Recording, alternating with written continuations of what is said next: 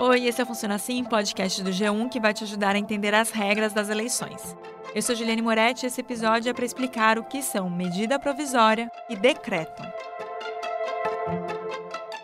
A MP também aumenta a lista dessas autoridades sanitárias. O Senado aprovou ontem a medida provisória. Houve mudanças em relação ao texto encaminhado pelo governo. A medida provisória ainda vai para a sanção da presidente Dilma. O governo federal deve editar agora 2 medidas provisórias. Eu vou começar falando das MPs, as medidas provisórias. A MP é uma ferramenta que só pode ser usada pelo presidente da República em situações de urgência e relevância. MPs são normas que, enquanto estiverem valendo, têm força de lei e são uma alternativa ao projeto de lei que pode demorar anos para ser votada no Congresso. A medida provisória é mais rápida e passa a valer assim que é publicada no Diário Oficial da União. Mas ela é provisória e isso significa que só vale por 60 dias, podendo ser prorrogada por mais 60. Depois de criada e já em vigor, ela é encaminhada para o Congresso. E a primeira etapa para virar ou não lei é ser analisada por uma comissão mista, com 12 deputados e 12 senadores.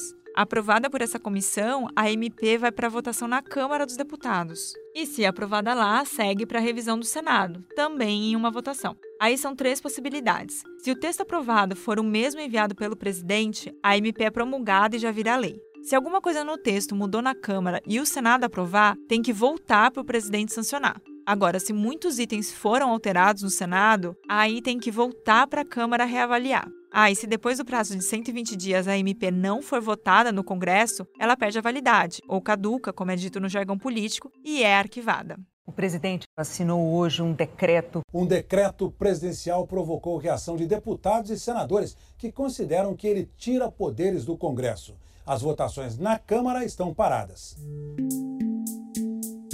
Agora, os decretos. Eles também são uma ferramenta usada pelo presidente da República. Um decreto não cria nenhum direito ou obrigação. O decreto serve principalmente para regulamentar uma lei quando ela é muito vaga ou ampla. Ele vai dar mais detalhes ou explicar como essa lei vai funcionar. Isso significa que ele está abaixo da lei e não pode ir contra o que ela diz. Um dos exemplos é o imposto de renda. Tem uma lei que diz que todo mundo tem que pagar o imposto. Agora, o formulário que o contribuinte precisa preencher e o prazo para enviar e pagar, por exemplo, são detalhes que vão ser estipulados pelo decreto. Apesar de começar a valer assim que publicado, o decreto pode ser derrubado pelo Congresso, em uma comissão especializada, e também pelo Supremo Tribunal Federal. Mas não é só para isso que serve um decreto. Ele também serve para atos administrativos do presidente da República, como a organização e o funcionamento da administração federal e a extinção de funções e cargos públicos. Bom, espero que você tenha gostado das minhas explicações. Este é o 20º episódio do Funciona Assim, o podcast do G1 que explica as regras da política e das eleições. Se você gostou, compartilha por aí. Tchau!